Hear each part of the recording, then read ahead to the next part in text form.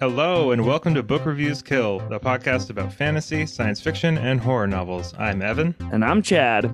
And we did it. We read the whole Greenbone saga. I got a bottle of rum right here. Nice. A little shot glass, yeah. I've got a Coke Zero. Oh, nice. That's good. Delicious. Probably better for you. You'll probably be a little more cogent during the most important podcast of this series. This is a really important podcast. This is going to run a little bit long because we both have a lot of thoughts about everything that has happened. I mean, I personally am really happy with pretty much everything here. Me too. I don't feel let down. I feel like the very end of this series wrapped up a little faster than I thought it was going to.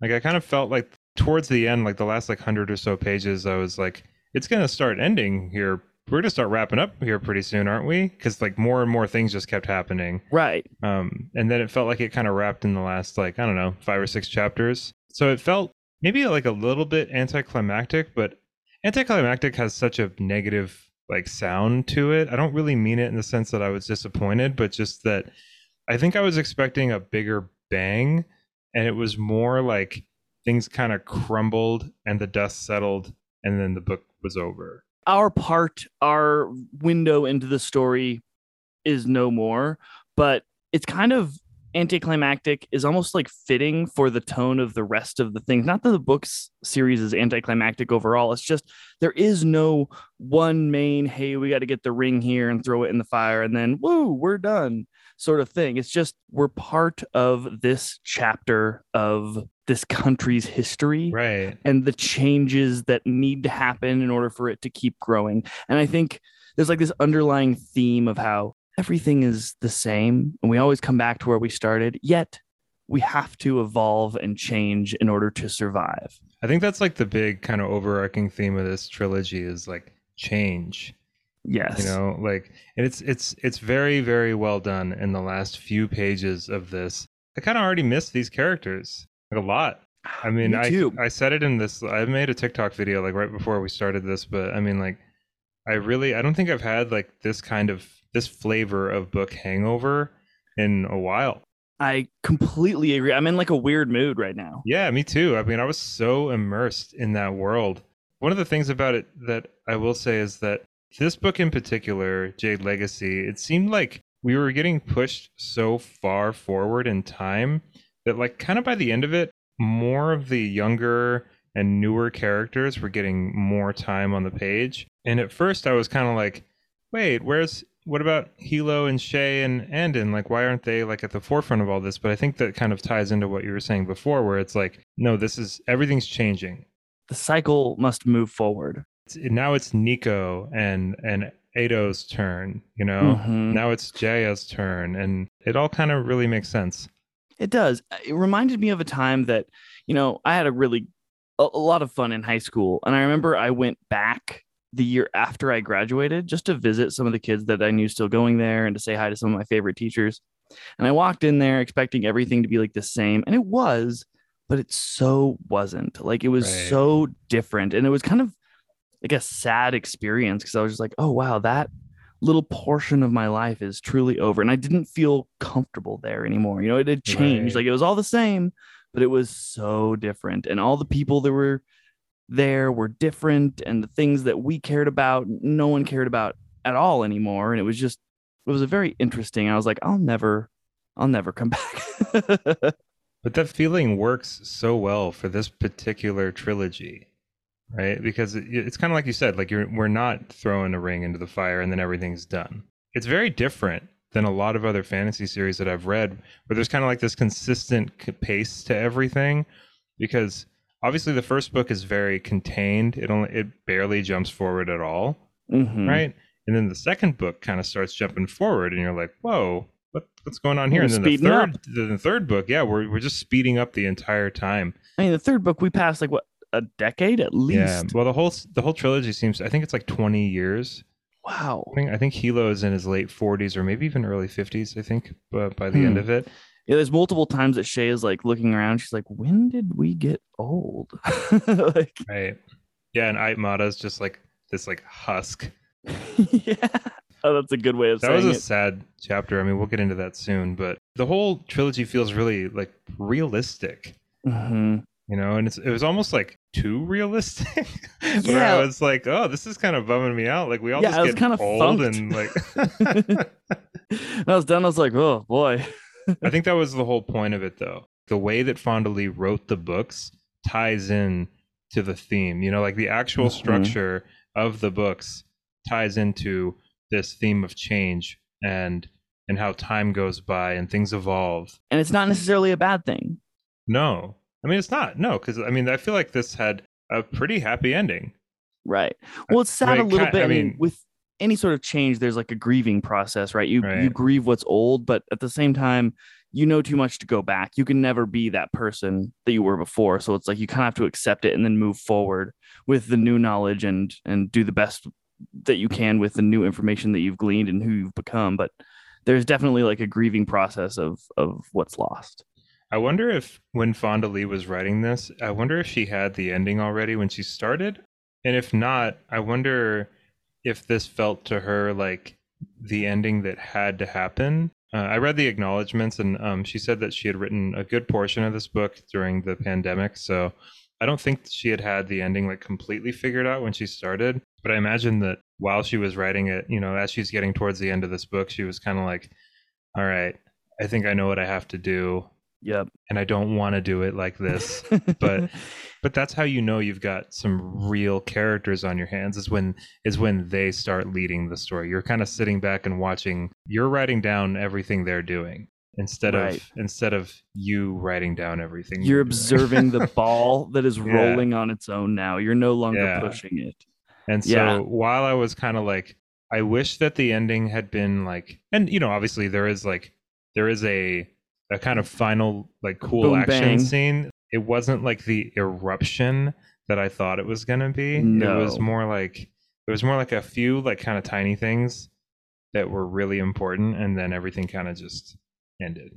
Yes. But yeah, Yeah, I that's a don't. good way of saying it. It was very poetic. It wrapped it up, and I was like, "Ooh, very nice, very Yeah, nice." But it does poetic. seem like Fonda was also kind of grieving a little bit near the end and was like, "I need to wrap this up." Like you almost feel like her frustration in writing it. Like I don't want to end this, but it needs to happen, so I'm just gonna do it. And she just ends it. And like one thing I will say before we get into the recap and the long synopses and everything. So I talked about some of the things that I thought were really amazing about this series, and we're going to continue to talk about some of those things. But I will say that I feel like some of this could probably have been filed down just a little bit. Yep. That's just me personally. Like, I really was kind of starting to tune out a lot of the political intrigue and just Mm-hmm. And especially with time going by so fast, we don't have the time in like the present to get to know some of these new characters on like an emotional level. And so I just found myself not caring sometimes. I'm like, okay, yeah, that's important. That's important. Cool, cool. Give me the summary. Okay, move on. yeah. A good example is like Hilo and the guy that's in charge of GSI. It didn't impact me the way that I felt like it probably should have because they were Right. like friends. And if Hilo felt like betrayed by his friend, this guy he's been like sparring with and stuff, and it's like I was it kinda. Right. And it I was mean, like, I yeah, guess, yeah, I guess they're friends, but it doesn't feel like a betrayal, you know. no, there But was no weight there. It was just more logistical. but that's so nitpicky, you know. This is pretty much an immaculate trilogy. I would say it's the best trilogy that I've read in a couple of years, and I read some bangers last year. I mean, I read Shades of Magic, which was awesome, really good. But this blows Shades of Magic out of the water. I mean, this is without a doubt one of the most well executed fantasy trilogies that I've read in a little while. It was masterfully written. I'll agree with that. It's so different than the traditional stories that I read. It's just like hard for me to compare it to like, oh, a Joe Abercrombie series. It's about like these guys going to war against these guys. And it's like, no, this was not that. Like, yes, there's a war and there's elements of all of those things, but they're so spread out and the story is not, that's not the focus point of the story. There's deeper like lessons and it's just so real. It's very real. Like I said, I ended and still I'm kind of in like this weird funk of just like, whew, I guess What's it's that? over.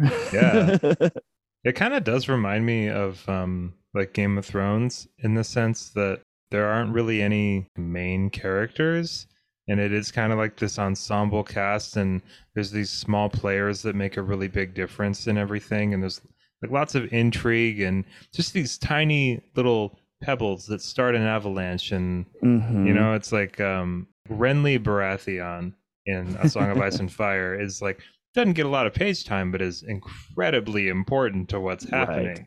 He's a Like cornerstone. Renly getting stabbed is such a big deal, right? But it's like he's hard. He doesn't have any of his own chapters, doesn't it? Mm-hmm. So I was kind of like drawing a lot of lines there, where the way that Fond du Lis seems to have kind of set this up is that kind of anybody could make a change that will kind of like echo through eternity, Right. as Kind of how as fickle as things are Ridley in the Scott grand would say. scheme of things. Yeah. An echo into nice. Thank you. The Yes. gladiator reference for everybody. And the perfect example of that is, of course, the story arc of our young and now old Barrow. What a Yeah. I masterful mean, character he was. The most useful and useless character I've right. ever simultaneously. He's just, wow, what a brilliant stroke. I think I read the last like few paragraphs of that chapter like a couple times. I don't know why. Mm-hmm. I feel like I wanted more words, Yeah. but it was very fitting for Barrow. And Andon is so cool because he's just like, what? You think you're gonna get this really cool, like meaningful send off? You're shit. Yeah. And Barrow is just like, oh, man, like I thought I was like worth some. That was I cool. am That was shit. really cool. Yeah. But yeah, I mean, we can dig a little harder into that. Let's do the recap and All get right. this show on the road. Let's do it. This really long podcast we're doing. Oh my gosh, there's so much to cover. There's so much. We're gonna, and for everyone listening, we're probably gonna skip a lot of stuff too because we can't be here for 8 hours Right. talking about like every little thing. I'll be so wasted. All right, let's get this going before Chad gets too drunk. All right. Andon and Hilo attend the funeral of Dauk Losen, the Keko-Ispenian pillar of Southtrap in Port Massey. We learn Andon has been dating the movie star Jiru. John Remy shows up to a meeting of the Ispenian clan leaders and dismisses Hilo's attempts to unify the remaining seats of power in Ispenia and put a stop to the mishandling of Jade. Remy leaves the meeting, and Hilo informs Andon that the man is no longer an ally to No Peak. Back in Janloon, Nico works with the fists of both the No Peak and Mountain clans to subdue a Jade smuggler. Nico finally meets and speaks with Ait Otto, the alleged successor to Ait Mada, whom he has mixed feelings about. They succeed in apprehending the smuggler, but Nico feels he's unimpressive to his peers, something he doesn't care much about. He has his own conflicting thoughts on the conduct of the Greenbone clans in general. Now Swen, the Horn of No Peak, dies, and Lot is put in his place. Next we come to a chapter from the perspective of Art Wiles, CEO of Anarcho Global Resources, as he admires his Kikanese mistress. He meets with Jin Santo, the head of GSI. They discuss Operation Firebreak, a secret government operation to combat Egatanian expansion. Santo shows Wiles a letter from the Ispenian government authorizing the use of private operatives. Art says he will purchase GSI and make Santo the president and CEO, giving them the capital to expand and make for themselves a private army with pre-operational approval to fight their holy war overseas. At Rue's graduation celebration, Nico reveals that he is not going to work for the clan, but instead leave Janloon to become a mercenary for hire under the employ of GSI. Hilo flies into a rage and dismisses Nico from the property, effectively cutting his nephew off from the clan. Hilo later attacks the GSI compound with 4 of his Greenbone warriors. Santo does his best to defuse the situation, telling Hilo that Nico approached him. Santo manages to get Hilo to talk, and Hilo tells him to break off the contract with his son. Santo says his son has already received a starting bonus and signed the contract, and that he is an adult. Hilo offers to pay 10 times what he paid Nico, but Santo declines. Hilo says that it might not be quick, but he will never forget this slight. After reuniting with his boyfriend, Andon is surprised to find Nico on his doorstep. Andon takes Nico in and confronts Hilo the next day about his decision to cut Nico off. He threatens to cease working for the clan if Hilo follows through with his disownment, then leaves. Mek-Tar, still in exile, visits John Remy at a restaurant and asks to work for him. Nico is about to board a plane to Espenia when Hilo shows up to send him off, his funds active once more. Unbeknownst to Nico, Hilo has sent 4 men to trail his nephew and to spy on GSI. Barrow returns to Janloon after being away for 6 years. He gets a job as a delivery driver and begins planning a different tack to take the Greenbone clans down, by having them fight each other. Rue starts university and joins a Stone Eye College club. He is welcomed with open arms by the club captain, Dano, who often illustrates his negative opinion of the clans of Kikon. Shay tells Hilo that she wants him to open up an office in Shatar, as their foreign growth has grown stale. After getting arrested, Jaya implores Hilo to let her into the Fists. Hilo agrees to speak with the Horn about where his daughter would be a good fit for the clan. John Remy elevates Make-Tar to the Vipers, a higher rank in his clan, and gives him Jade.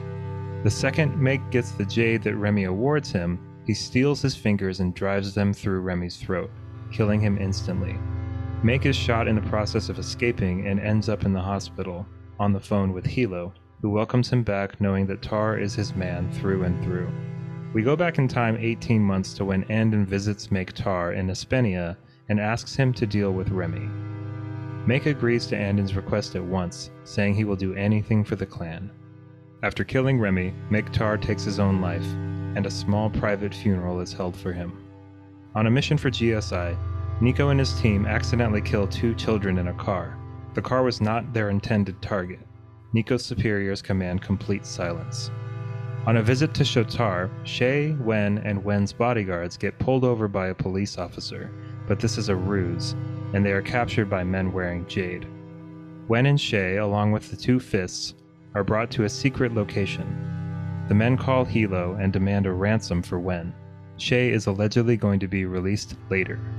Wen is returned after Hilo pays the full ransom, but Shay remains a hostage. Wen realizes that they don't plan on giving Shay back, and demands to speak to Hilo. Shay undergoes the tortuous process of being immersed in a bathtub full of Jade. Oh boy. Whoa. Yeah, that part where Shay's get like they start dumping all that Jade into that tub that Shay is in. Oh. Ugh. Yeah, I didn't like that. Dude, it was very reminiscent of Andon's mother, because she starts realizing why they call it the itches, just like so much power. And I was like, oh, it was so cringy. And I'm really glad that there wasn't a cheese grater involved in all that. I know, for real. But just kind of too much of a good thing is not always a better thing. I felt like that was probably the most boring part of the book. Like when that, when they no, taken? not that. Oh. Not that. Like the part with Art Wiles and GSI and Narco Global Resources and just all that stuff. Oh my gosh. I got it. I understood what was going on. And, we left this in the recap because it's really important to the ending of this book. Right. But I was kind of just like, all right, who is who again? Like, right. And as you said earlier, we didn't spend enough time with those characters to be like, that bastard, he's betraying all of his own people. Because, oh gosh, Jim Santo, is that his name? The head of GSL? Is it GSL or GSI? I think it's GSI. GSI, okay. Wrong. It was important in the long run, but I don't know how to fix that. I'm not saying that it was poorly written. It was just, I'm agreeing with you wholeheartedly. There were times that I was like, okay, we have been with this guy for so much, and why do I care? Like, oh, okay. And then later I realized why I did, but at the time I'm like, I just don't care. Give me back to that. Like, I want some Greenbone madness happening right now. Yeah, I thought that Nico was a really cool character. I liked Nico a lot. I thought it was really interesting how he was basically just like, this is all kind of dumb. Like, why are we doing all this? Right, yeah, he's just like, I don't really want to, what is, like, I show, like, what is all, I don't understand why any of this is even important. Like, why are we, like, rounding people up and killing them? And, like, it was probably about time and just another good example of how, like, maybe this newer generation is kind of catching on and being a little, they're a little more like, this is weird. Why are we doing all this? Something you both realized the error of the clan and the beauty of the clan all at the same time, right? Because he goes away and then he comes back realizing, like, these are my family. These are the people that will really care about me forever. But yeah, he also comes back with a wider perspective, knowing that, like, okay, bad things can happen when people in power don't care properly. and he starts figuring out what's really important in life.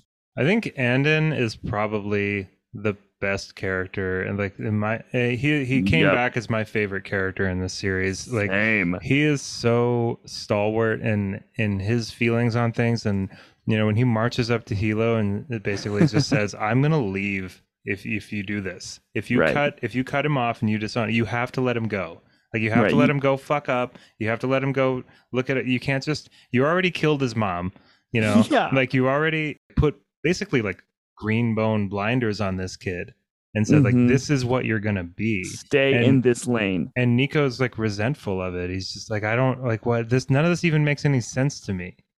Like I'm supposed to be the pillar of this clan and I don't even know why. Like, Right. And it yeah, understands that he needs to choose it. If he's forced to be it, he'll never fulfill his own potential. He needs to go to the other side and see, okay, this is why the clan exists. This is why we do the things that we do, and then have a reason to actually come back and uphold Aisho.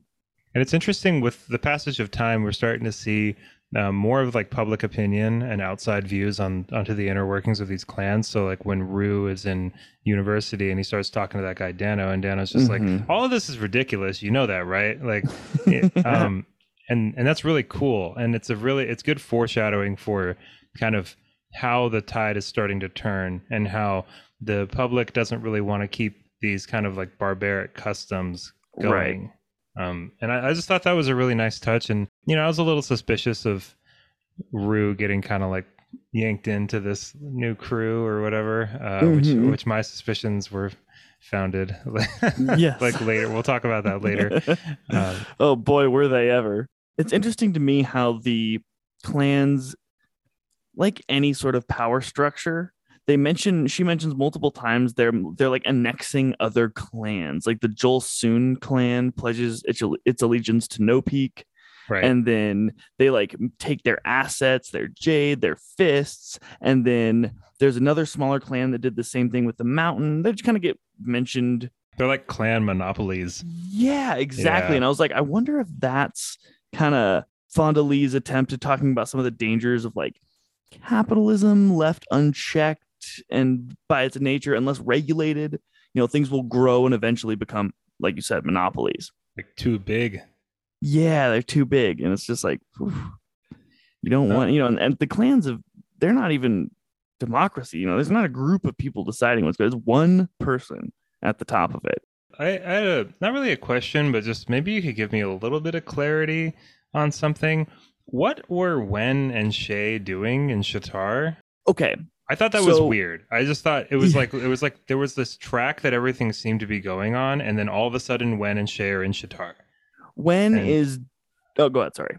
no, that really Oh, is. okay. I just didn't understand. I mean, are they talking? They're talking to like movie execs or something. Yeah. So Wen's on this big, like, I'm helpful to the clan. I'm super going all in on my new role and trying to strengthen the clan's foreign affairs strengths in foreign lands. And so she goes over there to basically threaten this movie producer guy that he needs to release I can't remember his name, but the guy who Andon ends up getting with. Yeah.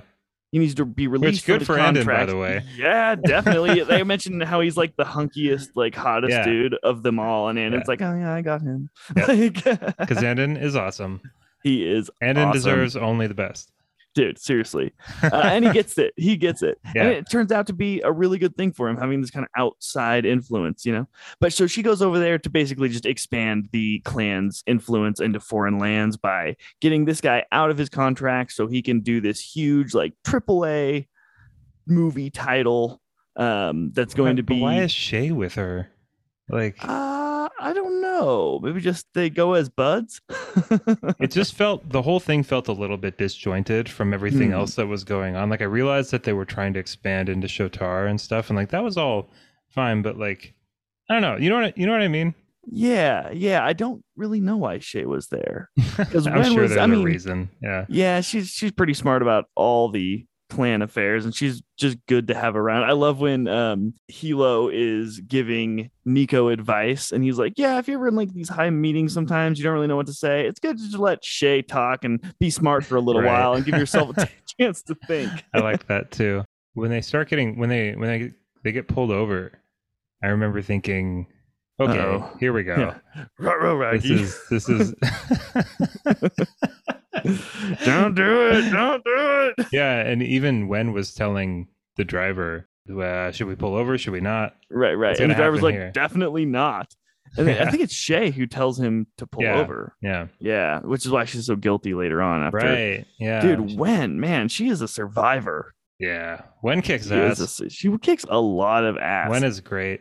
She's special in that she's not special, right? She's like a stone eye who rises to crazy ranks within the clan. I will say though, I feel like there's a little bit of character assassination with Wen towards the end of the book, because she's referred to a couple different times as like, oh, Wen will hold a grudge forever, and she's so mad, and like, she like slaps people, and like it's just it's like, wait, where did Wen go? Like, this is just like, she's just like an angry mom. Yeah, the like, turning point was end. when she really got mad at Nico for running off. Yeah, and I was like, know. whoa, I didn't expect her to like be on Hilo's side so hard on that. I expected her to be kind of understanding and like, he needs to go find his own way, Hilo. One of the only character arcs that I was a little dissatisfied with was Wen. Mm-hmm. And, I don't know where it could have gone really, but where it did go, I was kind of like, all right. Okay. She's just sad and mad. Like, Wen is sad and mad now. That's true. And it's broken. Yeah, well, that's a better way of looking at it. Probably is maybe she's just been through so much at this point. She almost dies multiple times. Yeah, totally. Gets captured, gets bagged. I felt that so hard when they were trying to bag her head, and she just kept saying like, "No, I can't have a bag over my head." Right. She was so traumatized by that, and I thought it was nice that they didn't. Yeah, like, it was pretty nice of them. It was really nice of them. So they go in there, and it seems like the group that these people are with that took them, it's another, I didn't know who that was either. Mm-hmm. It's like another kind of like clan of some, or a gang, like a Shatarian gang that hadn't really been mentioned at any point earlier in the series. Yeah, I think they were just like, they're rebels. Like, they're just some thugs that come around, and they're deciding to like be opportunists and gain some power while it's there. All of that was weird. Yeah, it was. Like, I kind of feel like it was it was Fonda's cool. attempt. She's like, my story's going a little bit like boring, and just like this happened and that happened and this happened. So maybe we need to like have someone get captured. Well, and we'll talk about this in the next recap, but like Hilo eventually goes to Aimata and says, this comes down to you. Mm-hmm. Like whether or not you actually called for this, it still has something to do with you. So you need to step in and figure this out. Right. And I think it was kind of a way of having this conflict happen that would kind of even everyone out. So it was a really good idea. It just felt like it kind of fell out of the sky a little bit. Yeah. But I was really happy to read it. Yeah. Like, I mean, not really happy. I mean, it was pretty fucked up. It was fun though. Yeah, it was fun. Definitely. It was real fun. Let's talk for a second about the old John Remy gang and Mike Tar's exile. Okay, that caught me fully unawares. I thought Mike Tar was going to be just like full of resentment. Right. I thought he was going to work his way up the clan, even when he killed John Remy. Oh, really? Oh, yeah. I was like, oh, he's doing it so he can take over the clan and really get back at No Peak. No, dude. I didn't think that misread that. Totally misread it. I wasn't expecting him to just crumple that guy's throat. Oh my gosh! Immediately. Yeah, I had to read it twice. I was like, "Wait, what?" I know, my jaw dropped so hard right there. Yeah. He gets Jade and just like wham, fingers through the throat, and he takes out like 3 of them or something on his way out. Oh my gosh, that was an awesome scene. I wasn't expecting to see Make Tar again, but I'm really glad we did. And I'm glad that he got like that private funeral and he got to be buried next to his brother. That was a nice little, she showed up Make Tar really well. Very well. Yep. And taught us a little lessy with Remy and that, his own hubris killed him, right? He was like, no one is ever gonna. The He's like, hubris. the hubris got him, so he So gives him much more hubris in Jade than this he has ever trilogy. given anyone else. And boy, it immediately comes back to bite him. John Remy sucked though. I'm glad he died.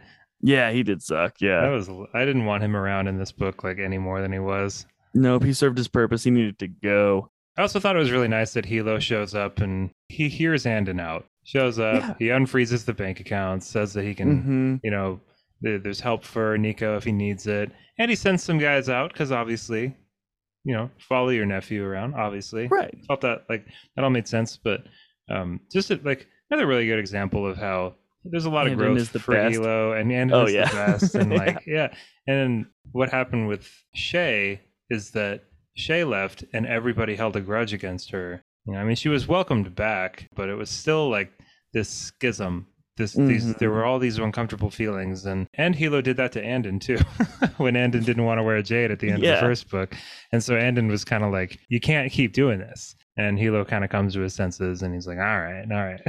That conversation where Andon goes to him and confronts Hilo about like his treatment, he's like, "Your son will be staying with me regardless of what you think, and if you want to lose me, that's fine. But this is the consequences of those." He sticks it to Hilo like no one else can even kind of. I think Andon is probably the biggest lever for Hilo's character growth than any other incident or person in that whole series. Yeah, I would say so. So, did you think that Shay was going to die in that situation? Yeah. Yeah, so did I.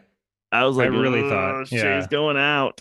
And I thought it would have been it would have worked, I think, because it's so like all of these other situations where Shay just is in this really bad scenario. And there's just, it's all like this big, giant misunderstanding almost. It's not really a misunderstanding, but it's just like, it's so not well calculated. They're like these kind of amateur greenbone guys who can't really handle Jade and stuff. And it felt like a very volatile situation where I genuinely felt like Shay was really unsafe and they were just going to kill her Definitely. because I'm glad that she didn't. And I'm glad that she survived throughout the whole book like I predicted that she would. But really felt like she was in danger there. Yeah, I did not enjoy the entire sequence of her being tortured, and because I thought it was going to end poorly. Even when they were I did not think that rescue mission was going to go as smoothly as it did. Because he's like coming at her with the knife. I'm like, oh, and they set it up with the sniper, and I was like, we think that the sniper is going to, but man, I feel like he's going to get her first, or like right at the end, she's going to like almost get out, and then like in this dying breath, he's going to just knife her or something. But I'm glad that it didn't happen because I really liked Shay. That is one of the cool things about this trilogy is I never really felt like any of the characters had plot armor. Like I felt like everyone was kind of in danger and anybody could die at any point pretty much. Oh, yeah. I mean, there were some situations where I thought it wouldn't make sense for one of them to die right here, but right there, in my opinion, it did make sense for Shay to die, which made it that much more freaky because I was really thinking, oh, like, oh no, God, oh no. I'm really glad. Yeah, like I said, really glad she didn't. And Shay had a tie with Aitmadashi that kind of needed to exist for us to get that window into Aitmadashi's like inner thoughts, because they had a couple really good conversations and interactions between them. Always, Barrow, I really, like I said, stroke of genius, the whole Barrow character. You could have written the book with, well, I don't know if you could have written it without him, but because he's so important, yet so not important at the same time. Yeah, I don't think you could have written it without Barrow, but it is funny when you've read like 5, 6, 7 chapters without him, and then he just kind of appears for a second. Yeah, and he's like, I'm coming back. And he goes back to like Caspenia after being away on the Woo-Wee Islands, but he just like hates it because he's like just bored. And then he gets a job as a delivery driver, and then he cannot not do crime, this guy. So he just like starts using the company van to sell like bootleg music and movies. It's just some kind of crime. Yeah, just has to do crime. Has to. And then of course someone's gonna come along and say, how about some more crime? Right. How about bigger crime? Right. And there's a lesson. He's all about there's a lesson in there. Probably sure. Somewhere in there. But Barrow's not gonna learn it. No. Well, I mean, even to the end, he's kind of arrogant about the things I could tell you about the green bones. But like, he does learn, I mean, in the beginning of the second book, I think he's like, I'm done with green bones. I'm not trying to get any more Jade. It's been a terrible thing in my life. Wait, no, Turn me. I know Was that that at the we're end of? well, yeah. I mean, we're skipping way ahead of the last like couple paragraphs of the book, Yeah, but that's not Barrow. That in the was the taxi. no, that was the other kid What? from the Oh, beginning of I the book. fully thought that it was Barrow. No, because Andon visits Whom? Barrow. Remember? Yeah, but we Like, don't learn what happens to him beyond that, well, and no, it never because so Andon never goes. says the taxi driver is the Barrow is Barrow, but I just assumed. No, that's what's the You guy? sure? Yeah, yeah, I'm sure. Really? Because he even Um, talks like Barrow. Sampa. There was Sampa from the first book. Oh, really? I think it Wasn't was. I mean, wasn't Barrow also a dishwasher there, or was he yeah. not? I can't remember. I think he was a waiter. Oh, Yeah, because he's I like, fully thought that was Barrow driving him. really? No, I think that was Yeah, Sampa because Andon goes and talks to Barrow, right? right. And like, Nico goes and talks. Oh no, wait, who was does it go? Andon or Nico? No, it's Nico. It's Nico because he's rising up in the clan, and Barrow says, "I killed your dad," and then Nico doesn't really care Oh, and is just like, "Okay, yeah, whatever, guy." And he's like, wait. "You're not So gonna is do it anything." Barrow or is it I Barrow think or it's Sampa? Barrow. I think it's Barrow. It wouldn't. Sampo was like only mentioned in the first chapter, But right? that's I thought it was cool. I thought it was cool that Sampa was just like, the things I could tell you about Greenbones, right? Oh, Like I'm pretty sure it's Barrow because he says like he like talks about like the life that he's lived and the choices that he's made and how he could kind of go back. He would do it again. I think it's a lot more poetic if it's Barrow because we've been with him for all this time and he's kind of turned into this old crusty cab driver who's got all the stories and regrets. right. And Nico does let him live. For some reason I thought that that Andon talked to Barrow. Was that Nico? It was Nico, wasn't That it? was Nico, yeah, because All right. because Barrow's like desperate for attention almost at that point, and because he's like drowning in booze or whatever, Yeah. and he like tells him like I killed your dad. And Nico's like, no, you didn't. You were just a pawn. You're just a little player. You didn't actually have any. And he just kind of removes all this power and leaves once again Barrow just like a sad man. For some reason I thought that was Sampa. I guess technically it could have been either of them. It never mentions the name. Yeah. I mean, it was probably now that I think about it more and I realize that Andon wasn't the one that talked to him in his apartment or whatever, you're probably right. But it's also I think it'd be cooler if it was Sampa because Sampa wasn't involved in anything. In anything, because he was the guy that that Barrow did the original heist with, right? Yeah, the very Yeah, first yeah. chapter of the book of the first book. So Huh. like it'd be funny if it was Sampa and he was Right. he had managed to stay out of everything. He didn't die, right? Like no one killed Sampa. I don't think so. It's so hard to so remember. many These words are long ago. books. Yeah. Now I kind of want to read. I want to both listen. I want to read the first chapter and I want to read the The last last chapter chapter, yeah. again because Barrow. I got the impression that it was Barrow because he starts talking about his life and how he's like made so many choices that were bad and like the life that he's lived and the things that Totally. he's done, and he kind I of is think you're bragging, right. but also I think you're not. right. I think it would make more sense if it was Barrow. Yeah, Because I then thought, Barrow's in like the last couple paragraphs and Andon's in yeah, the it kind last. of Yeah. wraps that up. Yeah. You're probably right. I'm gonna go with you being right on that one. Oh man, that just makes my soul sing. Send us an email if you think that I'm super wrong or you know some fact that gives away whether it's definitely one or the other. Please let us Yeah, know let us because know. I want to know I what you all would like think. to know. Now I feel like this book is not fully closed. I have to read more. Let's get to the end of this. All right. We were already talking about the end. Let's just go all the way. There's a lot in the end. Yeah. Okay. As Andon and Hilo travel to meet with Aitmadashi, we learn of Hilo fighting the bigger and much more experienced Mountain Clan Horn in his youth, and earning him the respect from the clan and paving the road for his rapid ascension up the No Peak ranks. At the meeting with Aitmadashi, Hilo asks for her help in recovering Shay. After getting Hilo's commitment to pull his operations out of Shatar, she agrees to help. Shay and her bodyguard Dudo are being tortured with overexposure to Jade. And just as the gang learns of the Mountain Clan's betrayal and are about to kill Shay and Dudo, the rescue comes, and Hilo, with the help of the Mountain Greenbones, manages to save them both.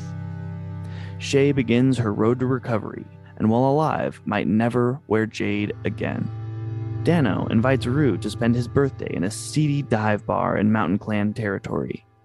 Rue decides to go, and while there begins to get intimate with a woman who, unbeknownst to him, is the girlfriend of a high-ranking Mountain Clan Greenbone. Barrow and the bartender Didino seize upon the opportunity and call Kobayashi, her Greenbone boyfriend, to tell him someone is fooling around with his girl. He shows up and begins to beat Rue senseless.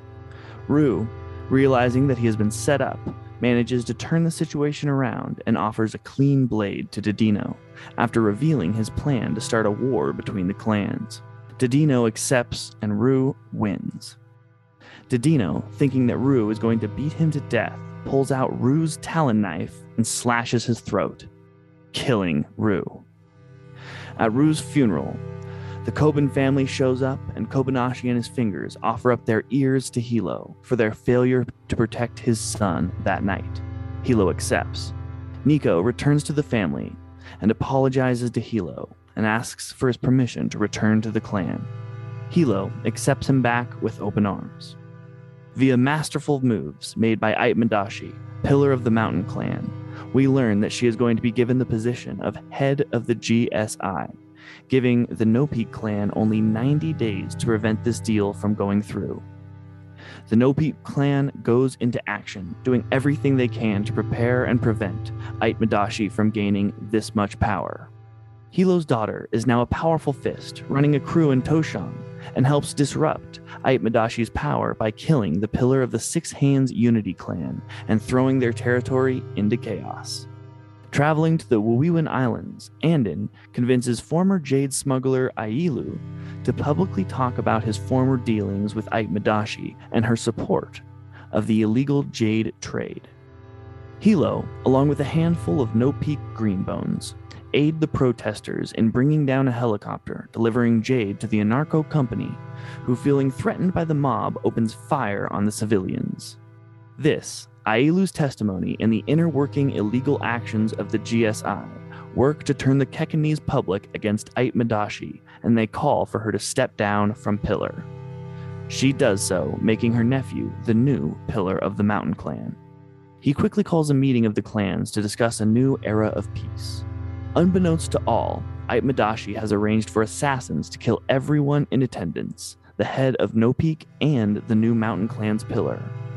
And only through Hilo's quick thinking is her plan thwarted, though Hilo takes a mortal wound and dies later that night. The public has now fully turned against her, and with the Mountain Clan in chaos, Aitmadashi knows she has played her last card. Nico, deciding to end the cycle of violence, decides to exile Aitmadashi, and the two new pillars of No Peak and the Mountain Clan decide to work together to bring about a time of change and peace in the coming years. The book ends with a conversation between Barrow, a now old taxi driver, driving Andon to the Twice Lucky, talking about regrets and change. Some things will always be, but they also must change and evolve to survive. We end where we started, back at the Twice Lucky, the poetic circle of life, ever the same, yet always changing. That was beautiful, Chad. Thank you. I really hope that it's Barrow now. Right. Also, in my notes, every time I got to GSL, I had to change it in my mind to GSI. I hate being right. I know. We were really right on a lot of things. We were super right about Hilo. But Hilo dies. That was so sad when they're trying to help him, where they were having that meeting, and he just keeps demanding to go back home. Like, oh man, I teared up. Really, it's like he knew he was dying. Like totally. that was like, for me personally, that was like probably the most emotional part of this whole trilogy. The most emotional part for me, I was on my break from work and driving back from lunch and started crying in the car because Hilo is up in the room inside the No Peak clan's like headquarters dying, and all of not only No Peak but a bunch of clans and a bunch of citizens all like are basically tailgating outside of his house, like in support of him, and just like, oh man. And then like they rise up and start like yelling, like, the pillar is my master, whatever. I was just like, oh god, like, Hilo. That was a mess. And you got your you kind of got, you didn't really, but remember you wanted like those like religious guys to The templemen to fight. yeah you Yeah. kind of got it. When I was reading it, I was like, oh my god, Chad actually got what he wanted here. But they were you know, They were they were fakers. plants. But yeah, Yeah, they were plants, and they were using guns. I wanted to see them use their Jade power, you know, and go Super Saiyan. I got really excited for you there, and then disappointed for you. Oh, There's a lot of emotions thank you. right Yeah, there. it was Just a lot a lot of emotion. emotions for the end of this. Just man, wow! Like I said at the beginning of the episode, not the ending that I was really expecting. Like I was expecting Hilo to die. It felt kind of mellow, Yeah. you know. Other than that last kind of pop where Hilo gets shot, and it's like this one little act of deception at the very end of the book, which I thought was good, really good.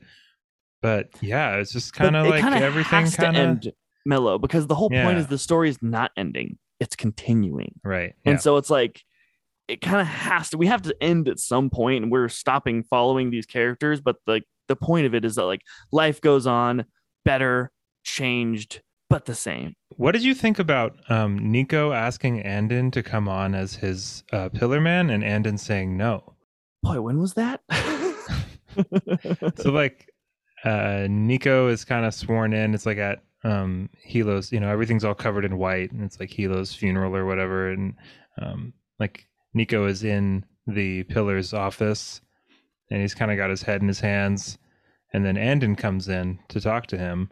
Uh-huh. And then Nico's Yeah, yeah, kind of yeah. like, hey, what, you know, I know that you're running for like royal council or whatever, but it'd be really cool if you could stick around and help me out. Totally. For some reason, I thought you were talking about Hilo asking, Oh no, like no, no, Nico no, asking Hilo, and I was like, I don't remember that at all. But no. yeah, I liked it a lot because it was true to Andon's character. He was like, he said something that was really cool. He was like, you know what, my difference, and because I don't make those sort of choices, has kind of been the whole reason why I've become who I am and have added the value that I have to the clan. So I have to Right. stay true to myself and stay on my own course. Also, what would WWHD, you know, what would Hilo want? Right, exactly. Hilo would have wanted Andon to keep doing what he was doing. Not to mention, like Nico already has a solid weatherman and a good horn with Lot there, and it's going to be fine for like a while. I really liked that conversation between Otto? Otto, and Nico when they're walking in the garden or whatever, Yeah, and Shay's kind of trailing after them. That was great. That that was was a really really good conversation. because because Kobanato is basically like Yeah, Cobanado. Kobunato's like, all right, so my whole situation is kind of falling apart here. Like this is not great for me, He's even like, you I know? don't know if we even should be a clan Right. anymore. Like, And I'm second guessing the whole thing. but it was cool that it was from Shay's perspective because Shay was like, oh my god, no one's ever, why would you even say that? Right. Like, but it's a really good indicator of just like to the degree to which things are changing. Yes. Like things are really changing in John Loon here. You've got this new pillar of the Mountain Clan who's very aware of the situation that he's been thrust into. He's coming to this other pillar and saying, hey, like you need to take care of this Aitmata situation because if I do it, it's going to be even worse for me. Like we Right. need to work together on this. Like I just thought like that was just a really, really good conversation between them. Yep. He sets up his future and gets the support of Nico, and he does it in a really like honorable way. Like he's like, you need to put a period on the Aitmadashi sentence. So here, if I give her to you, and you know, Nico could have been like, you might have been in on the, well, I mean, I guess not because he almost died along with the Aitmadashi deception at their secret clan meeting as well. But you know, he could have had at least arched an eyebrow in his way after receiving nothing but huge amounts of gross deception from everyone in the Mountain Clan over the years. And he's like, no, we have to stop. And not only does he stop the cycle of deception, he and decides to believe him and that he's truthfully coming to him and asking for his friendship. Mm-hmm. He also stops the cycle of violence because he's like, I'm not even going to kill Aitmadashi. Right. It's going to exile her. Okay, I have a question. In Andon Ghost, I loved the conversation between Andon and Aibadashi at the end. Yeah, that was the one I wanted them to have initially when she was kind of Hmm. dying in his apartment. Go ahead. Yeah, well, and like obviously, I was like, they've never even have they even met before besides the time that she like took him when he was a kid and he met her. There was that other instance earlier on in this book when he was taking care of her after the explosion and the KJA. Oh, Yeah. So this is like sure, the sure. third conversation that they've had. Yeah, but they weren't like deep or anything, and she fully expected it to be Shay. And then it was such a slap in her face that was so tasty. See, at first I was really disappointed that it wasn't Shay because it was so Andon shows up and I'm like, why is Andon here? It should be Right. Shay. If anyone's gonna go kill Aitmata, it should be Shay. And then Andon kind of gives Aitmata the same kind of spiel that Nico gives to Barrow almost. Where it's just like we're not even going to dignify this with like Yeah, you're not anything. important Yeah, we're enough not doing poetic justice here. We're not doing anything. You're going to be exiled. You're going to some small who cares town. You're going to to live be out a the who rest of your cares if person. right. And if you don't do that, then we're not even going to come get your body. You Right. know. And Aimata's just like fuck. Fuck All yeah. right, like yeah, like just the resignation was so beautiful. Oh, but Yeah. he also says something that I want your opinion on because he says like, well, at least that's what the pillar thinks is going to happen. Was he implying that like we're actually going to kill you? I don't know. That was a really slippery little line there. Yeah, because he just Um, snuck it in there, and I was like, I think what he meant. I think what he meant was we have a new pillar. I think that's kind of what he. When I read it, that's what I read it as. Was like okay. this is what the pillar wants. This isn't even my call. But Oh, okay. the pillar's not going to dignify this with him coming here. We're not going to send Shay over here. I'm coming here. I'm going to tell you Right. all. That's what I got from it. I don't think that it Okay. was like a they're actually going to kill her kind of thing Hmm. because it would have shown that they would have just done it. Yeah, I was But like, why are they not? Are they like leaving it up to us to like yeah, I think don't that think they that's what killed that her? was. No, I don't think. I think they literally did not dignify her with doing it. And I love how she immediately and almost correctly justifies her existence by being like, it was a Right. really like deep moment of self introspection by being like, I wanted this and I had this future for the green bones taking control of Jade and being this power. And that future, though, while it's not the picture that I had painted in my mind, is happening. And it's a totally different than I wanted to, but it's kind of accomplishing the same thing. And she was like, and through some, she said it very well. She's like, through some twisted irony of the gods, Right. I am perhaps the reason why it came out this way. And she's kind of right. I mean, she is kind of right. I mean, there. It reminds me of also. There's this little conversation between I think it's her and Shay when Shay goes to Aitmata and basically tells her that she needs to step down, Uh huh. and Aitmata's just like, "Well, we need." I can't remember what the exact line is, but she basically says we need to keep this all under control for the good of the people of Kikan, and then Shay's basically like, "No, you want to keep it under control for you." Yes. And that was such an important line because it really does strip all of the humanity out of Aitmata and really Mm-hmm. expose like she was never in it to help anybody. You know, I Right. don't think that the calls really were either, but at least Yeah. to a little bit more of a degree they were. But Aitmata was just ruthless and did not give a shit about anybody that she stomped over. Nothing. It was Mm-hmm. always power. It was always power. It was never about family. It was never about anything else. It was just control. Right. And So they I thought that mentioned was that. a really good line.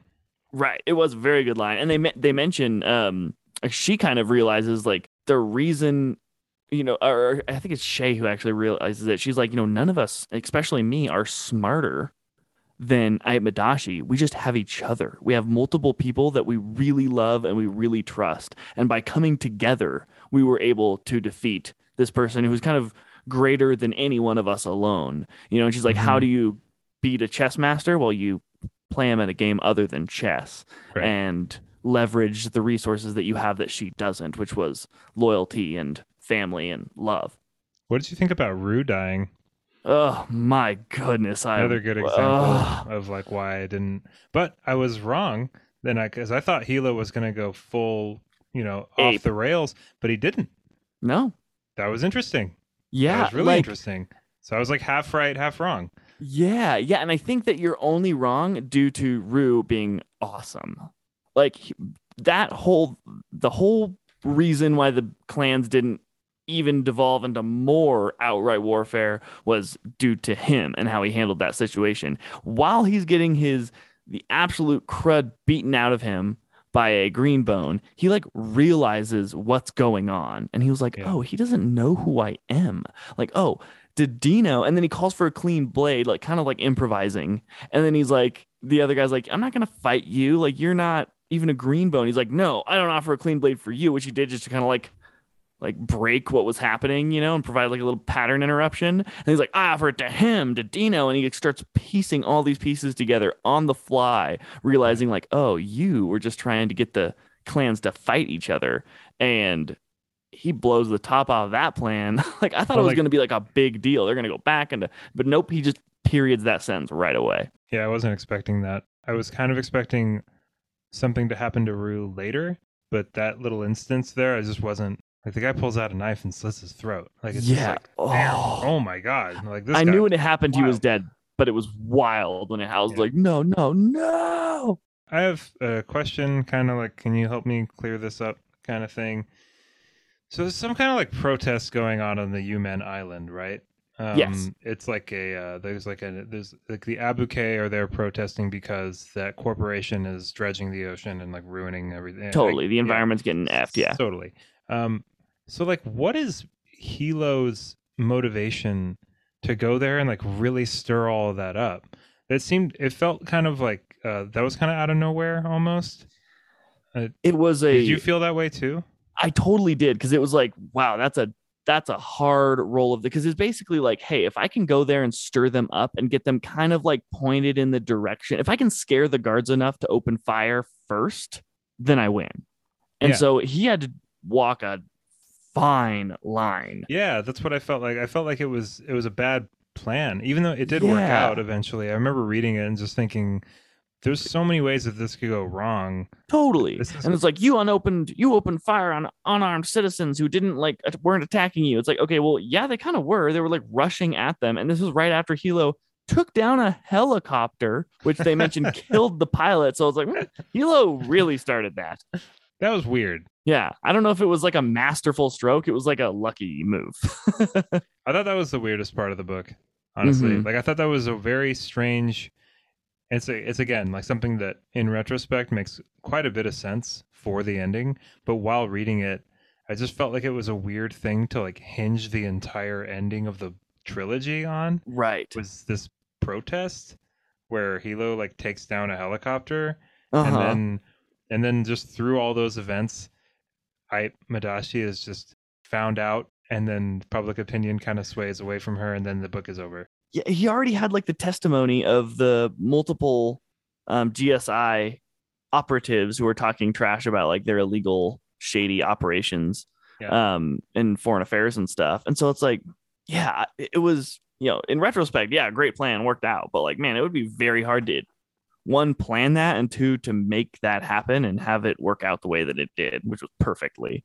Ait Madashi is having her own green bones, like having like their 10 commandments of the Aisho principles, like being read to her in front of her house, like rioters. You know what I wish I would have seen more of is Jaya. Yeah, I was loving her character. Yeah, we only got one chapter, which kind of Mm-hmm. bummed me out. I Me wish too. that there had been more. And I don't know what else she would have done, really, but just like Jaya's fucking awesome. She was Like so cool. she kind of reminded me of that, like a better version of. Did you watch season 2 of Stranger Things? I watched like Like when 2 episodes of it. there's this weird episode in season 2 of Stranger Things, and our listeners probably know what I'm talking about, where like 11 is just like in a city with a bunch of random people for like the whole episode, and then it just goes back to whatever the show is. There's just like this one like random episode where she's just like out carousing with people. And that's kind of the Weird. vibe I got. The vibe was increased even more because we never went back to another Jaya chapter. So it's just like this Yeah. one chapter of her like just running around being a total badass, and then that's it. And then we don't really Right. hear like I don't even know what does she end up doing? Is she just still a fist at the end of all of this? She's not even there for when Hilo dies. She shows up late. and Yeah. then like storms off like all mad.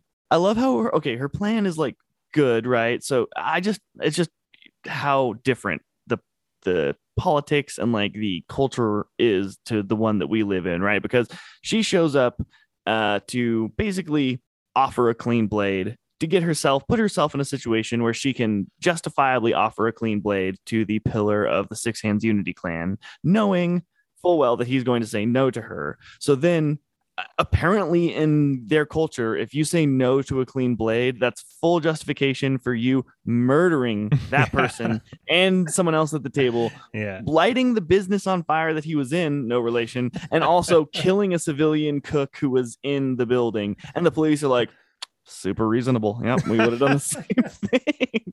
I don't Like, remember reading that. Like, wow, that she's just poor like washing cook. away. Yeah. Right. Yeah. There was a cook. He didn't do anything. Like He's just there were doing his job. multiple innocents who died, and you burnt a building down. There's no repercussions. Police are just like, yeah, well, he should have accepted the blade. Gotta accept those clean blades. I guess It's out of our so. hands. Wow.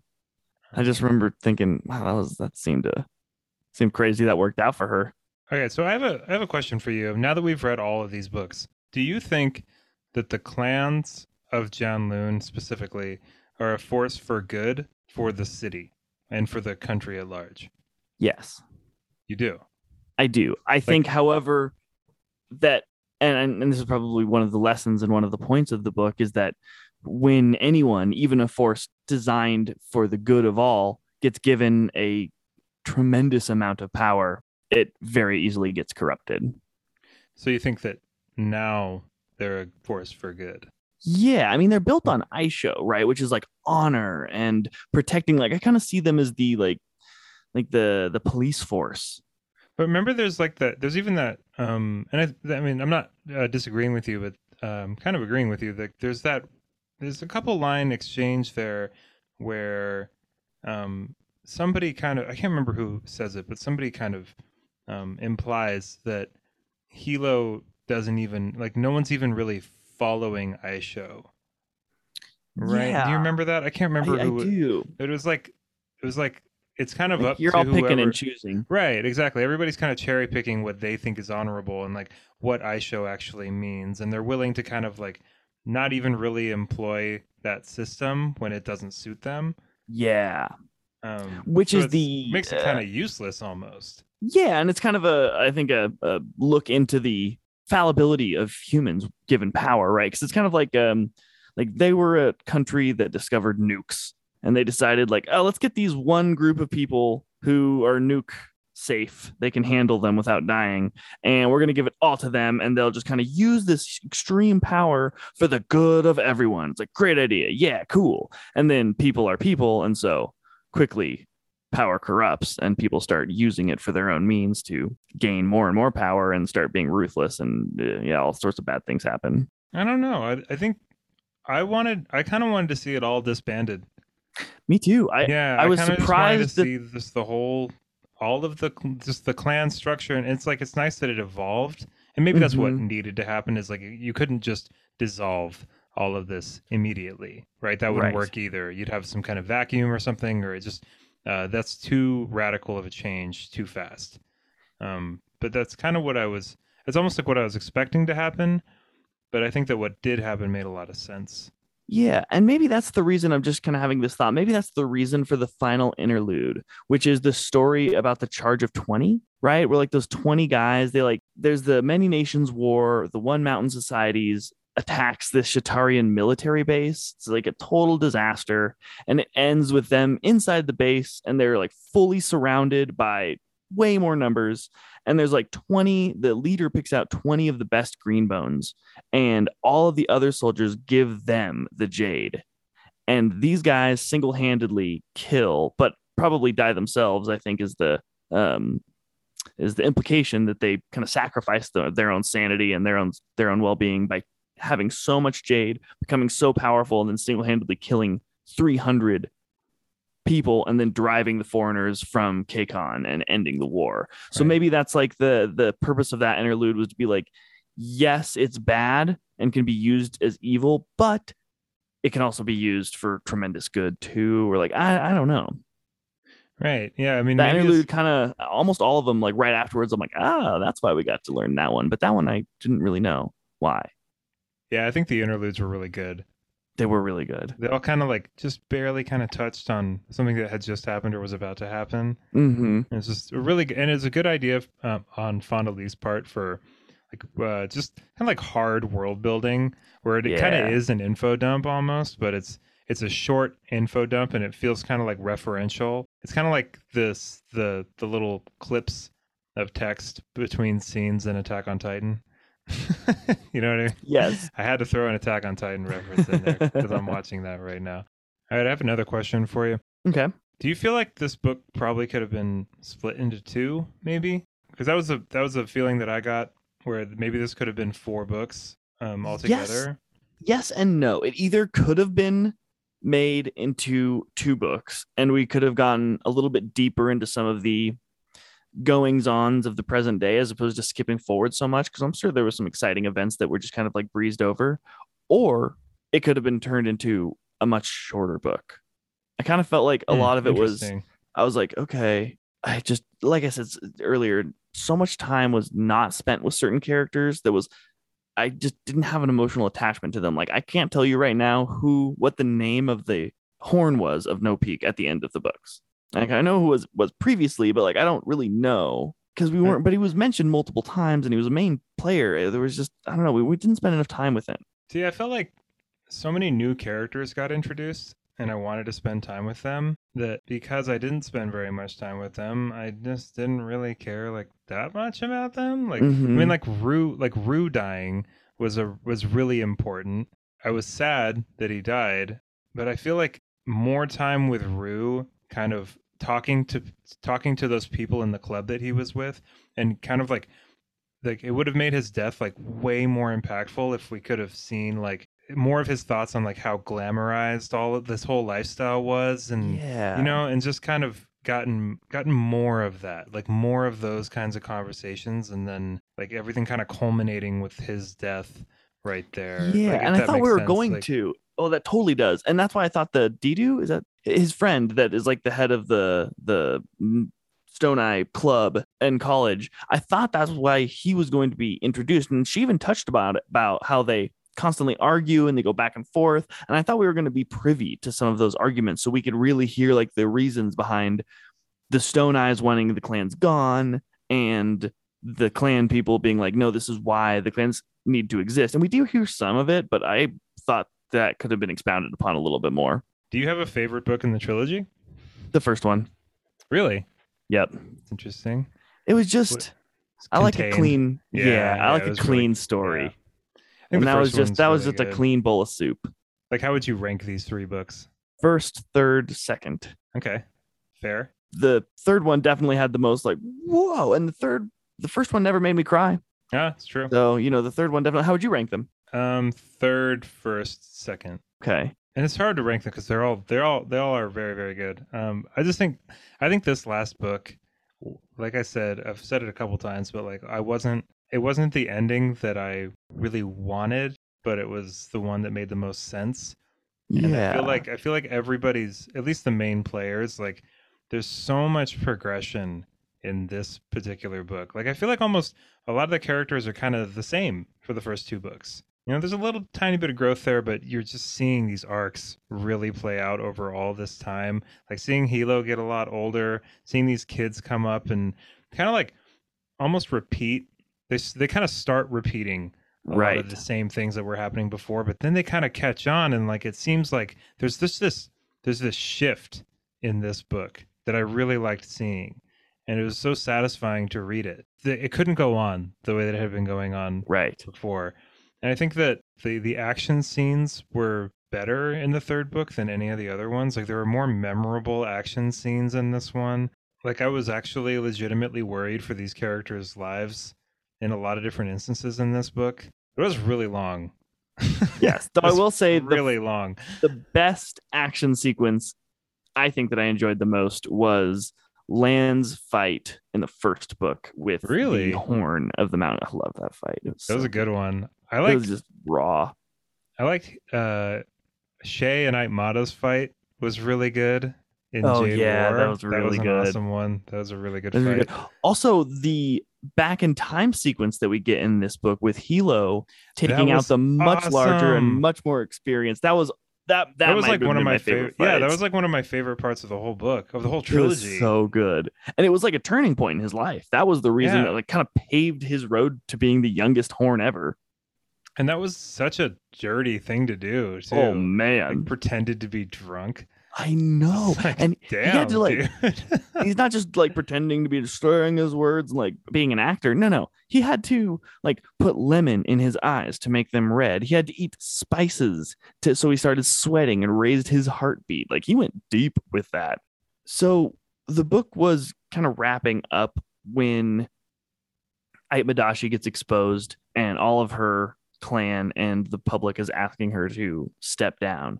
Where did you think the story was going to go from there? Like, is she done? Is she, because it kind of described her as being like old, like during her and Shay's conversation, Shay's like, it's the first time that she notices that she's like, becoming an older woman. I kind of like, I expected there to be something else action worthy, but I didn't quite see it happening the way that it did. What were your premonitions at that point?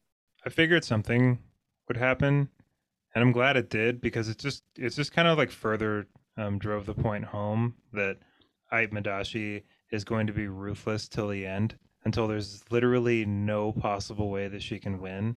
So I thought it was like really fitting, and I mean I'm not saying it was like this is predictable, so it's bad, but I just figured, all right, there's still like a decent chunk of the book left. Right. Yeah, she's not going down like that. Like it, and the way that she did eventually go down was perfect. Mm-hmm. Um, Which was you know just what? so like not Yeah, climactic. It just sucks for her. I know. It's like it's funny how like the kind of lack of climax in the ending is kind of the Was point the of the whole climax. series. Yeah. Yeah. Um, and Because like life we've goes on, yeah right? we've dissected that enough. But I will say I wish that we had some Madashi chapters. Yeah. It felt it like the lack of Madashi like POV chapters. It kind of made her feel not as humanized.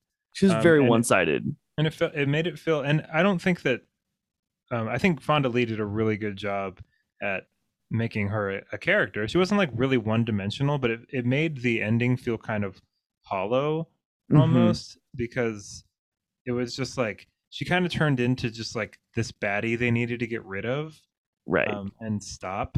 Who at the very end was like, even all the good things are because of me. Right, and Like, it would have okay. just been nice to like kind of be in her head a little bit. Yeah. That's like one of the only real like super hard critiques that I have is like I really she was such an important character. Like she was probably the most important character that didn't have POV chapters, Mm-hmm. and that just And would have she been cool.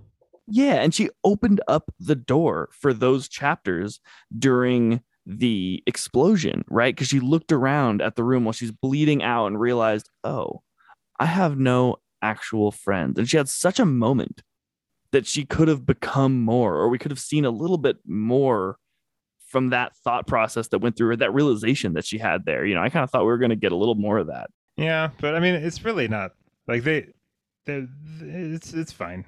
Yeah. It's like totally like again, Fonda, if you're listening to this, like we're just nerds. Yeah. We're not telling you to rewrite the book or anything. Like we just, I just want more. Like Yeah. it's funny what I want more of and what I want less of.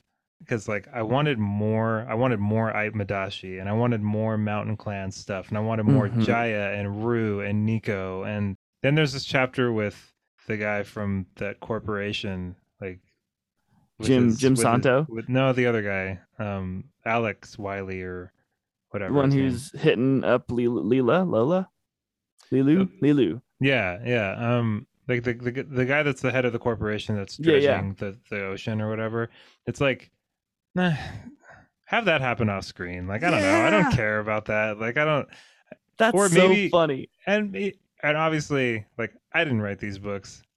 You did a great job, but like Mm-hmm. I don't know. I Sometimes I thought the just like exact same see, thing. yeah. Unnecessary.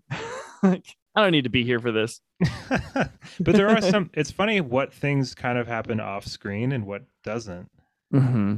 or off screen. Like you know what I mean. Like off, Yeah. we're kind of like not there for some of it, but we are there for other parts. I wanted to see more of the characters that I liked. And that's probably Yeah. really like my only criticism of like the entire series really is that I feel like at some points it dips into conversations with people that I don't care about.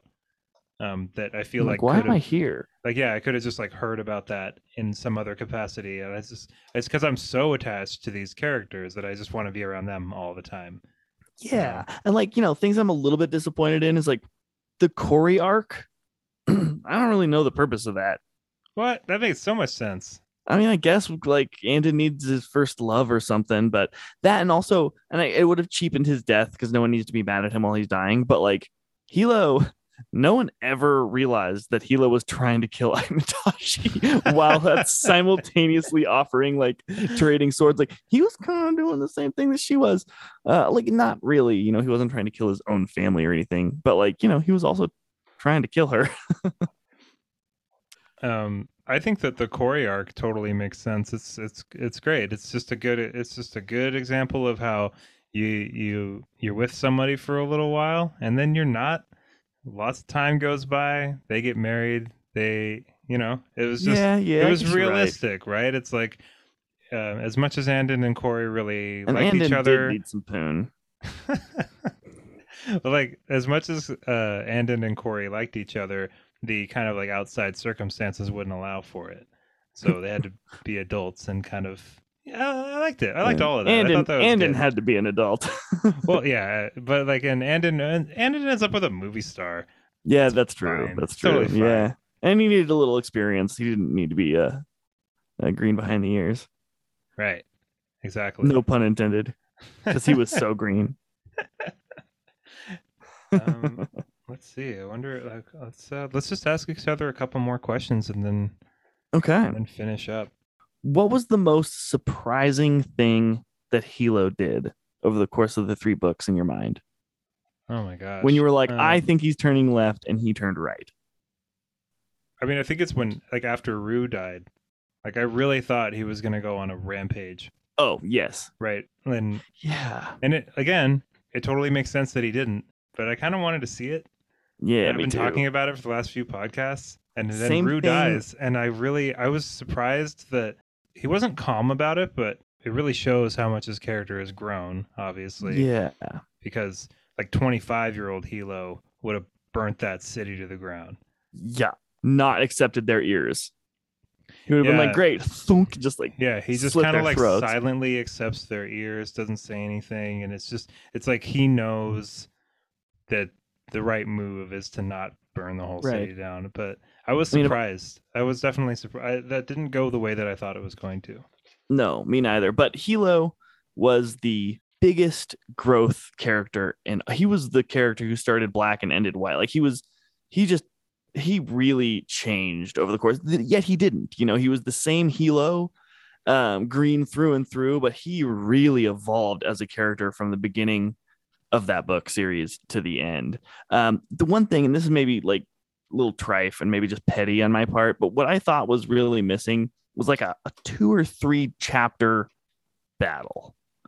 Like I wanted to see like you want your battles. I need a battle, man. I need like 2 whole city blocks to be like shut down with just warfare, the clans openly fighting, the police like trying to stop it multiple times, like sending in SWAT, and them just dying because the Greenbone Warriors are like way too far gone. That would To, have like, been I don't pretty know. cool. It would have been so cool. It would have I like wanted to destroyed see. the city though. I needed a mage Would've been- fight. Yeah.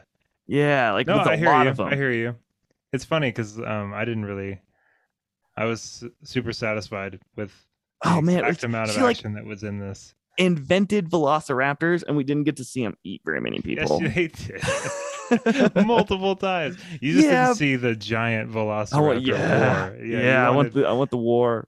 I want the war with like 4 T-Rexes go in there and then like 80 velociraptors have to kill. Oh man, I wanted to see that. Just the same reason that I wanted to see the Temple Men fight. Well, I think that kind of. I think we did it. What do you I think? think I think we did it too. Let me give one more Yeah, I little don't know. looky over my notes here. Like I said, there's 81 pages. I know. So I kind of like don't want to say goodbye to this series. I know. Like I said, I was in like an actual weird kind of funk. Like I like Yeah. ended it and like didn't really know what to do with myself. So I like cleaned my kitchen. I was like, because I knew I had to write the summary and stuff. I was like, oh, I'm not quite ready because I know those it's like I feel like actions. we covered most of everything, but now we're kind of reaching a little bit. But it's like if you're listening to this, it's like because Chad and I want to like keep nerding out about this Yeah, series. I'm not quite like I'm fully ready to move on. I'm stoked to read something new, Yeah, and I think that Fonda Lee had a very similar experience when she finished the books too. Like she was stoked to end them, but like there's a there's a mourning process, there's a grieving right. process with losing these characters. Definitely. And I haven't gotten that in a while. Me neither. I mean, I get it to one degree or another whenever I finish something, but this one hits like particularly hard.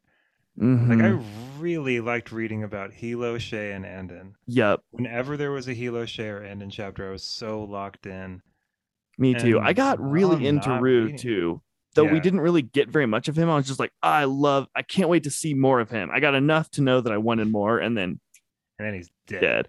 Oh man, dude, when he died, I was and you could just tell, that like when it happened, everyone in the room know that it was like deep enough because his lifeblood just starts Right. pouring out. Yeah. Like, Yeah. oh, Yeah. oh man, that was rough. Okay, give me 1 second, just to peruse, just to I make feel like sure this I'm not is like missing when anything it's like here. when Peter Jackson was like filming the last scene of Lord of the Rings. He just kept doing one take after another. Read all oh, 80 pages of your notes. oh my gosh, that would take a long time. Yeah. Overall, great bad guys, great good guys. We had a bunch of little bad guys like Remy, that were just so Yeah. satisfying when they went down. Such a just a book of character growth and progression, and I think there's a lot of like lessons that you can kind of apply. Yeah. These books made me think. Me too. And that's a mark of a really excellent series. Like the Yeah. fact that we don't want to stop talking about it, we don't want to stop reading these. We're thinking a lot about it. Just awesome. And I mean, I think that we're going to be hard pressed to find a trilogy that we liked as much as this one. I'm really Yeah, glad that we certainly one read that's this so one together. unique. Very unique. Yeah. I'm really glad that we read like Hanius before this because we went through this like Hanius was so confusing and just this it really tested our limits right out the gate. And then we had Yeah. kind of like found our rhythm. And then Yeah. we got hit with this awesome gem of a story. And like, I just think that kind of set us up for some really good conversations and analyzing this story. Yeah. And the next trilogy that we're going to read is the Winter Night trilogy by Catherine Arden, which I think is going to be a nice change of pace. It's like a fairy tale type Okay. I thing. know very little about I I know have done nothing zero about it. research. Yeah, I haven't Oh, even read the nice. back of it. Yeah. Oh, nice, dude. We're gonna do our first episode on that's gonna be the whole first book Ooh, because it's so short. It's like 350 pages. That's that's what we nothing. just did for this. Yeah, yeah, that's true. Huh? Yeah, yeah, that was a lot. It's a chunk. It's an Well, inch and a Chad, half. I think we got to say goodbye to Greenbone, buddy. Oh man. Yeah, Well, it's been a I'm ride. gonna. It has been a really good ride. I'm gonna. I'm Yeah. gonna pour one more. Old Fonda Lee, one more shot, just Yeah. to just to send it off. I wish I had some crunchy squid balls so we could end up where the story began at the We should twice have made lucky. crunchy squid balls. Oh my gosh, I have no idea how to make crunchy We could squid have at balls. least we could have ordered calamari and just kind of clumped it together. Yeah, we Like, that would should have be. We worked. should be having calamari. Oh, I'm even finishing this bottle. How poetic. Oh, Oh wow. Cheers, beautiful. Fonda Lee. You crushed Cheers to it. you. You did crush it. It was both Evan and I collectively and each other and alone have read hundreds of fantasy novels, and this is very different, very unique, and you pulled it off masterfully. I mean, To so you. far they're my favorite. It's my favorite series that I've read this year. I think it's the only series I've read this year. Oh, Wait, no, like I read Anius. Lycanius. Yeah. Yeah. I'm gonna read. I think I'm gonna read the Broken Earth trilogy. While we're Um. reading Winter Night. Ooh, that'll be fun. That's Yeah. a good one. I'm interested to hear your thoughts because it's very Yeah. it's different. I won't say anything to spoil it. Yeah. Because yeah, I probably won't be able to control myself very well. I'll just start saying things. You're like, stop, stop. Anyway, to you, fondly. All right. Well, as much as we don't want to wrap this up, everything has to come to an end. Even though Chad and I, much like Hilo and Shay and Andon, are changed forever. And yet the same as also always. the same. Oh, that was so good. Totally.